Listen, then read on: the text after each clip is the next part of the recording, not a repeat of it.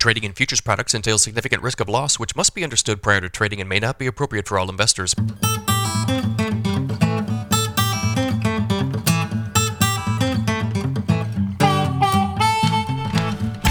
Good morning, everybody. It's Tuesday, September 5th. Hope you guys had a nice long holiday weekend.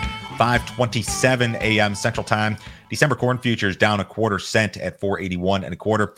November soybeans down 5 1/4 at 13.64. December Chicago wheat up 1 1/2 at 5.97. December Kansas City wheat down 3 at 7.19 3/4. December spring wheat up 2 at 7.61 3/4. We've actually got some rain on the radar this morning. Yeah, so rain fell over parts of North Dakota and South Dakota early this morning. The system will bring some rain to Minnesota and Wisconsin by tomorrow and into Thursday. The models are conflicted regarding rains over northern areas of the Mississippi River Valley.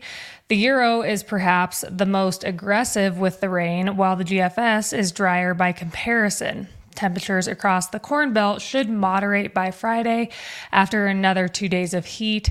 Heat will continue, however, in the southern plains, mid-south, and southeast. So it was a hot weekend in a lot of places, and you're going to see this heat persist for another day or two, but it's not going away the way that it looks in the southern plains, like your, say, Kansas, Oklahoma, into Texas, the mid-south, the southeast should be hot even through this week, the way that it looks. The conflict in the weather models is interesting because we're looking at this river situation. We're going to get to that in a second. But the Euro is calling for quite a bit more rain over these northern river valley areas, like the Minnesota-Wisconsin border in particular. So it'd be interesting to see if this rain, this rain that's on the radar this morning, is this going to make its way all the way to the Minnesota-Wisconsin border and provide some relief to this river situation. That's, I guess, maybe one of the weather questions moving forward here. So as you mentioned, the Mississippi River barge rates have surged.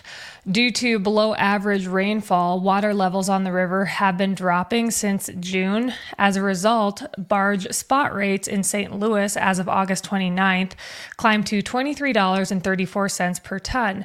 That's up 49% compared to the prior week. Rates are up 42% over last year and up 85% compared to the past 3-year average. The situation is a repeat of last year when low water levels stranded more than 2,000 barges. This could be a repeat of last year. So as of this morning at Memphis, the river is 5.5 feet below an agreed upon normal level. It could get down. That the projection right now from the Army Corps is that you'll be like 8 feet below normal, maybe a week from now. And I think last year we bottomed out about 10 feet below normal. So this is a big deal for a lot of different reasons. I mean, for interior basis levels, for export demand, grain movement down the river, fertilizer movement up the river. So a lot's going to hinge on, do we see a return to a wetter pattern or not? As it relates to the corn market, some might even argue that if it rains, that's almost a friendly factor for the corn market now, because you're to the point where the crop is mostly made and the rain's not going to be a huge deal one way or the other. And I know people will debate about that, but if it does rain and the river improves, it could mean improved demand. So kind of a backward situation in regard to weather. But this river thing is going to be one of the hot topics here for a while, as long as these low levels persist.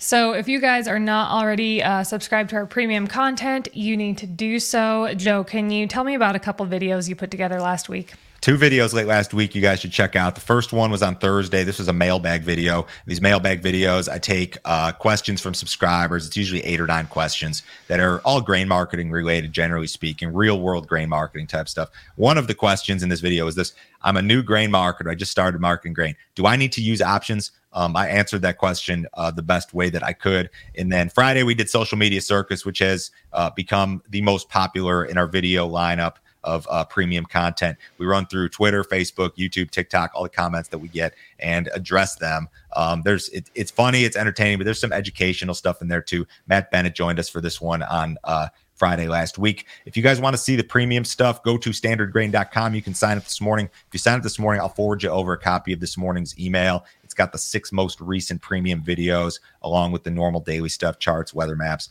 all of that stuff. $50 per month. Cancel at any time. No other fee, no other obligation. Nobody will try to sell you anything else. just a ton of info direct from us every single business day, guys. Brazil's first corn crop is ahead of schedule. As of last Thursday, 13% of Brazil's first corn crop for the 23-24 season had been planted. That's up 5% from the previous week. Last year at this time, 9% of the crop had been planted. Brazilian farmers have harvested 88% of their second corn crop for the current season.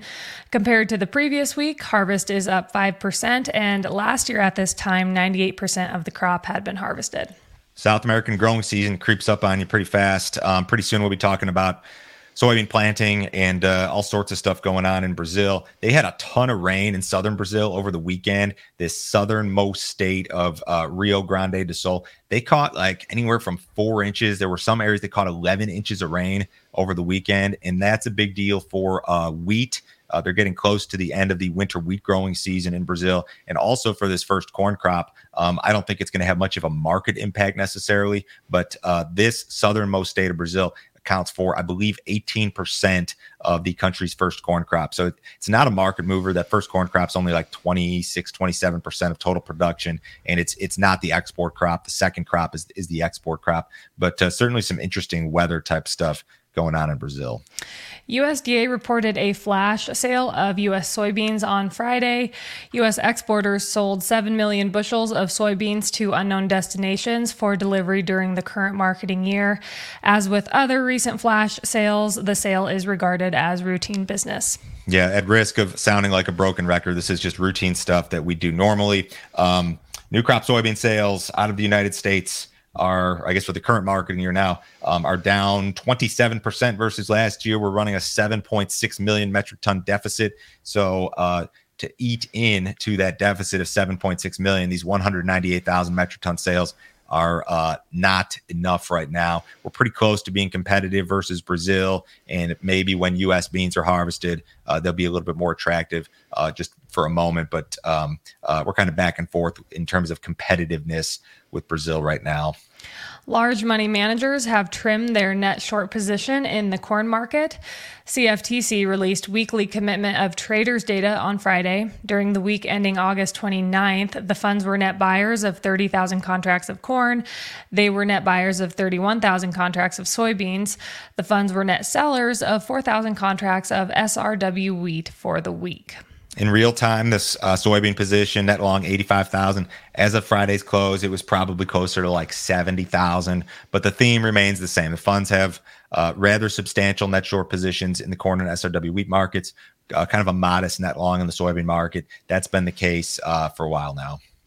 Following talks with Vladimir Putin on Monday, Turkey's President Tayyip Erdogan believes the Black Sea grain deal may soon be restored.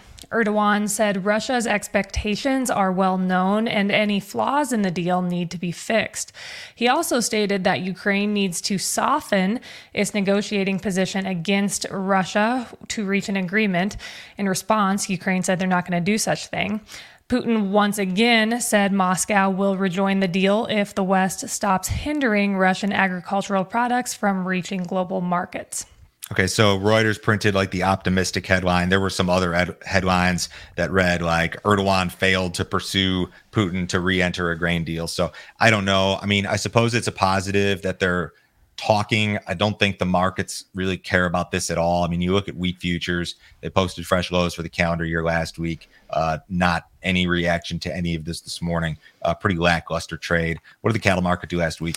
So to end the week on Friday, feeder cattle futures closed an average of $1.26 lower. Live cattle futures closed an average of 41 cents lower. Cash cattle trade was softer last week. The North saw moderate trade volumes at 182 to 184, which was down about $2. Down in the South, they saw moderate trade at 178 to 179, which was steady to $1 lower.